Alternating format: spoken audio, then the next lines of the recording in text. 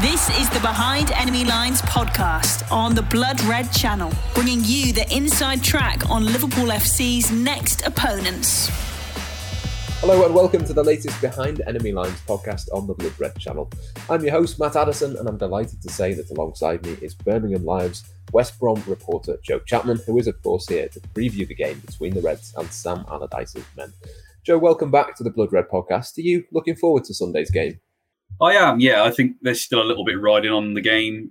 Most West Brom fans may view it as a dead rubber, but I think that while you're playing a team that have still got plenty to play for, that there should be something still riding on the game. I think there's a requirement for West Brom to be very professional still, despite their fate being sealed last week. So, it's the reason you want to be in the Premier League if you're a team like West Brom, to play and welcome teams like Liverpool. So it's a shame that it's fallen just the wrong side of the welcoming of fans back, but it's always been a very, very enjoyable game whenever Albion and Liverpool meet in recent years.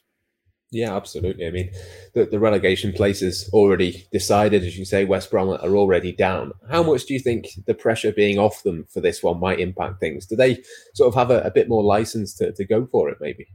Possibly, yeah. I think, well, we've seen certainly at Anfield in the reverse fixture, and just generally when they've played the traditional top six clubs this season, they've picked up a sizable bulk of their points total, really. They took a point at the Etihad. They've taken 4 points off Chelsea. They've got a point against United as well. So they've actually performed pretty well. And it feels like maybe those games where you go into them as a West Brom player and the pressure's off a little bit because you're playing against one of the bigger, better sides in the division. So they're able to kind of just relax a little bit, and the pressure's off them, and they've been able to kind of garner those results over the course of the season. They saw that at the back end of last season when they were going for promotion. They were coming up against teams at the very, very end of the season who didn't have anything to play for, and they felt that kind of that pressure. Whereas the opponents, the teams like QPRs and the Huddersfields, who upset them at the end of the season, had very little to play for and were able to take the game to them. And I think that's what Albion can do actually against Liverpool is upset it. And of course, we know what Sam's relationship's like with Merseyside, and I'm sure he'll be very, very eager to kind of lay a glove on Liverpool and Jurgen Klopp. There's so much to play for, as we know, for Liverpool, that it would be kind of typical Sam to kind of pull a result out of the bag. Yeah, we'll have a chat about Mr. Allardyce shortly, but in terms of the way that he sets up his team for this one, I mean, the one thing that Liverpool really have struggled with at times this season is that low block, the defensive sort of structure. Do you think it's likely that Liverpool are going to come up against that, or is it more likely that West Brom could just sort of attack a little bit more and go for it maybe on the counter? I think there should be a little bit of a license. At Anfield, it was really, the first half, bearing in mind it was just after Sam had taken charge. It was his second game in charge, and I don't really recall West Brom leaving their half in the first half at Anfield. And honestly, that on that occasion, I know I think it was Mane who scored the goal. It could have been 3 or 4 at half time, and there would have been no complaints at all. In the second half, they managed to kind of open up a little bit and punish Liverpool from a set piece, and that's what they've done. At the Etihad, they did exactly the same, and they've been able to let the goals flow a little bit more in recent weeks. That Chelsea game will be one that stands out when it comes to the end of the season, and regardless of their relegation, that's going to be one that's going to be a very memorable afternoon. In terms of the performance and the goals they scored that day, the quality of those goals were excellent. And when Manchester United came to the Hawthorns not too long ago, actually, I would suggest that United were probably quite lucky to leave with a point. So, because of the way that they took the game to them and the way that the chances that Albion created. So it's not just a case of Tony Pulis-esque, let's just stick 11 men behind the ball and hope for the best. I think there is definitely an element with Allardyce that, there have been times this season where the football's been really, really good. And too many times it's fallen down in the final third where, they haven't had that clinical goal scorer. Diang's added something, but he's not scored anywhere near as many goals as he ought to have done. So it's an interesting matchup, I think, really. And you're right, you go back to that point about a little bit of the pressure being off them and having very little to play for. There should be really a freedom to go and just kind of take the game to Liverpool. It's interesting you mentioned the game against Chelsea. That was one I was going to pick out. I mean, to go to Stamford Bridge and score 5 against the Thomas Tuchel team as well, it was a real sort of shock result. We've seen a few of those results across this season, but I suppose that does just really prove that there is sort of flashes of quality in this West Brom team, and Liverpool are really going to have to be at it if they're going to win this one. Yeah, I think that may be, okay, that was very much them stretching their resources and their performance levels to the very, very highest. And you've got to bear in mind that Chelsea were playing with 10 men for the most of that game. But even so, I don't think that, they were still trailing 1-0 at the time, Albion, when Thiago Silva was sent off. So they still had to turn the game on its head. And then the way they did so was really quite startling. The goals they scored were absolutely excellent. The quality of all of them, the finishes from Robinson and Pereira, they were really, really good goals. And I really do think that they just deserve the win on the day. And it does stick out like a sore thumb when you look at Tuchel's record since and even before that game. So they do. I mean, Pereira is somebody that I would fully imagine will be a Premier League player next season, if not a top flight player around Europe. I know there's teams that will probably take him in Germany and Italy and Spain. So I think that really between him, you've got Sam Johnston, who's had another very, very good season despite the goals that they've conceded. They'd be the picks really in terms of the players who they could probably sell in the summer. The quality's there. Callum Robinson, when he fancies it, and he's in front of goal, he's proven himself to be a very, very good finisher this season. We've not seen enough of Karlan Grant and Grady Diangana really as much as we'd have liked. But certainly the money that they spent on those players last summer. But yeah, Pereira's without question. Pereira's the key man, and if you can kind of stop him from playing and dictating the play in the final third, then you're kind of halfway there really in stopping Albion. Pereira sort of strikes me as one that you could quite easily see moving on this summer, maybe going to a West Ham or an Everton or a team like that. Is his ceiling possibly even higher than that, though? Is he maybe one of the so-called top six? Is he someone that they should be looking at, perhaps? I think so. Personally, I don't look. I mean, when I look at Pereira, I think there are one or two players who come along when you're a fan of a club, and I know that Albion fans older than me will be talking to you all about Cyril Regis and Brian Robson and that kind of era. But for me, I look growing up, Jason Koumas was absolutely wonderful footballer, one of the best footballers I saw when I was a young kid watching West Brom. But Pereira is in that bracket in terms of the way that he's taken to life in England. He'd never played in English football before last season. He scored goals for fun and assisted for fun in the Championship, and he's done so again this season. So you've got to bear all that in mind. It's all about the money they can make out of him because they signed him for $9 million. They've got to hope that they could make, I really think they should be making 4 times as much as that when they sell him. And you do look at teams like Everton who have signed players like Sigurdsson, etc., from relegated clubs previously and have spent big money on those players. I could see him at a club like that, definitely. I could see him at a club like Arsenal. I don't really see what's stopping him because he's only 24. He's proven he can do it in a let's be honest, a really struggling West Brom team all season. He's got 11 goals this season. I think he's got 5 or 6 assists as well. So he has pretty much had a part to play in half of their goals that they've scored, one way or the other. So you bear all that in mind. He's had a similar kind of role to what Jack Grealish did with Villa last year. Unfortunately, he's not been able to be that talisman that's kept them up. But, in terms of his numbers, they're very, very similar. So I'm not saying they're going to get anything like what Villa would get if they sold Grealish tomorrow. But he's that kind of player, he's a real talisman. I could see him reaching any level in the Premier League, to be honest. Behind Enemy Lines on the Blood Red Channel. Grady Diangana as well, I wanted to ask about. He's one that has stood out to me at times this season, probably a few months ago now. He seems to have sort of dropped off the radar a bit, but again, there's clearly a quality player in there somewhere. Yeah, Grady signed a 5-year deal last summer, and they spent the bulk of their money on him. Go back to last summer, and there was a lot of fanfare. We all knew what Grady could do because of the loan spell that he'd had.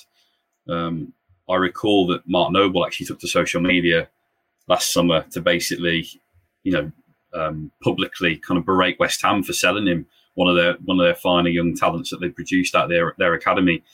So it seemed like a real coup, and we just hoped that Grady could kind of hit the ground running in the Premier League the way that he did in the Championship, the way that Pereira has done this season. And he scored a wonderful goal at Goodison, and we all kind of thought this is kind of him announcing himself on the Premier League stage, and sadly, it just hasn't really worked out like that. I think he was obviously close with Slaven, and Slaven left the club in December. He was close with Filip Krovinovic, whose loan was ended prematurely in January. So, plus the fact that he is still a 22, 23-year-old lad living by himself in a different city to where he's grown up in. We've had the pandemic to deal with, so he's not exactly been able to go and see his friends and family. I think it's been really, really difficult for him, just generally. And I think while in the last 3 or 4 months, while Sam Allardyce has been trying to kind of resurrect Albion and pull them out of this relegation scrap, which unfortunately he's not been able to do, they've not really been able to afford Grady that much time and space to kind of, show what he can do. He got a few minutes off the bench the other night against Arsenal. First time we've seen him for a little while, and maybe we'll see a little bit more of him in these coming games. But he's certainly one that you look at and think he's not going to get a Premier League move based on what he's done this season. So let's try and reignite Grady, and let's try and get him being absolutely at it again in time for the start of the Championship season. Let's talk about Big Sam then. Obviously, he's come in. It's his first relegation. It's probably not something that he wants to have on his CV. Do you think it will be him in charge next season? Will he be the one to try and get West Brom back in the Premier League? I think the club certainly want him to be in charge. I think it kind of rests at Sam's door now. They've been having talks this week and his press conferences later today. So we're kind of hoping that we'll learn a little bit more. But I suppose it's on Sam. Sam is somebody that when he's been asked about it previously, and he's been asked about it a lot previously, and it's been a case of, we need to kind of get our ducks in a row. We need to see what the financial situation is, what kind of budget I'd have to play with. And of course, that's all affected by sales of Johnston, Pereira, etc. Does he have that fire in the belly to kind of turn up at Luton on a Tuesday night in November and December and just be that man that can get Albion back at the first time of asking? We've seen what Norwich and Watford can do after a single season, and we've seen, and of course Bournemouth, the other team, are in the playoffs as well. So does seem to be a gap emerging now between the Premier League and the Championship. I do think if you drop down now with the parachute payments, and if you're able to hold on to your better players, as Norwich and Watford did, then you're almost kind of halfway there, really. That's what Big Sam will have to kind of weigh up, I suppose, and does he want the challenge? Does he want, he's got that relegation on his CV, which is regrettable, but he doesn't think it will affect him in the long term. And I'd be inclined to agree. When you look at David Moyes at West Ham, got relegated 3 or 4 years ago, and it's not letting it hold him back. He's just cracked on, and he's kind of gone to the next level in terms of his management. So I think Sam, he's got to kind of consider, will there be another knock on the door in November, December time, Premier League club, kind of wanting a safety net the way West Brom did, and will he be more inclined to take up that offer than be stuck in the Championship with West Brom? I do think if Albion can get him to sign on the dotted line, then they will be very, very big players in the Championship next season. I've got no doubt about that. So it's kind of all on Sam. Hopefully in the next couple of weeks we'll know a little bit more. Yeah, certainly something to watch out for. He certainly had some success against Liverpool in the past. And just to finish, really, I'll get a score prediction from you as well.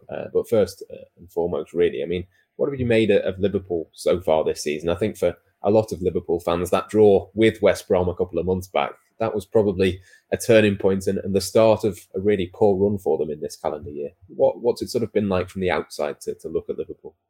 Yeah, I've really admired Liverpool, what they've done for that, especially in the last 2 years before this season started.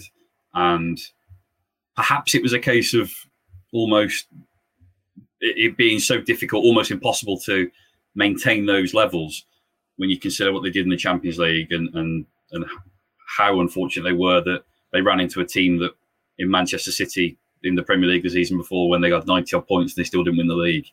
And then, of course, they went one better last year. And maybe it was just, we can all point to the injuries, I suppose, and they just seem to run out of puff a little bit.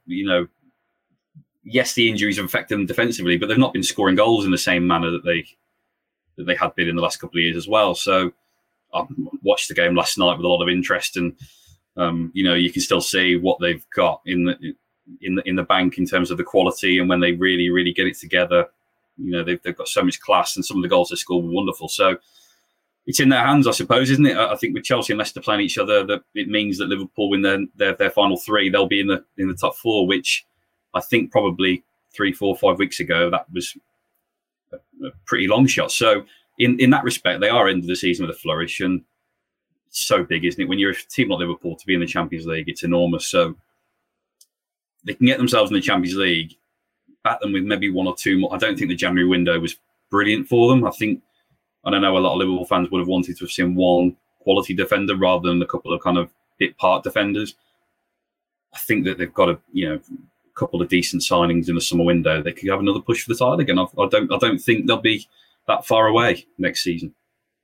Yeah, win all 3 of the final games, and it is pretty much guaranteed. It does depend slightly on the Leicester versus Chelsea result next week, but I'm sure if Liverpool do win those 3 games, they're almost certainly going to be there. So plenty of pressure on Liverpool, not so much pressure or not any pressure at all on West Brom. I think that's pretty much going to sum up the sort of story of this game, how that sort of pans out, how both teams cope with that.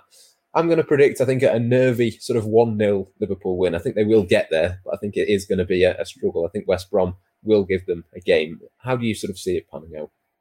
I think it'll be 2-1 to Liverpool. I think I can see West Brom scoring. They've not had any problems scoring particularly recently, especially if Pereira's on his game. But they drew a blank at Leicester. They were well beaten at Leicester at the King Power a couple of weeks ago. But they've scored against Villa and Wolves and Arsenal since, and I do think they'll chip in with a goal into the game, whether that kind of comes in like the early stages and they take the lead or it's a consolation. I just fancy them over the course of 90 minutes against 2. I'm assuming it'll be the 2 younger lads in the centre of defence for Liverpool again. I do fancy maybe Diane to kind of rough them up a little bit and for them to nick a goal somewhere along the lines. But I do think that despite what we say about the no pressure on West Brom, I do think that Liverpool have got too much to play for, really. I just think I can just see it, them digging it out. As you say, it might be a little bit nervy, the pressure's on, and it might not be the prettiest of games, but I do think Liverpool will get the job done.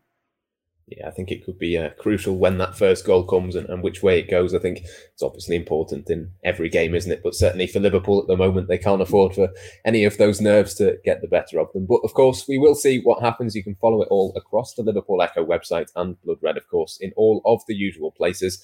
If you haven't done already, make sure you sign up for the Blood Red newsletter as well. The link for that will be in the description below. You can also sign up across the Liverpool Echo website too. For now, though, thank you for listening. Enjoy the rest of the build-up to the game. From myself, Matt Addison, and from Joe Chapman, it's goodbye for now.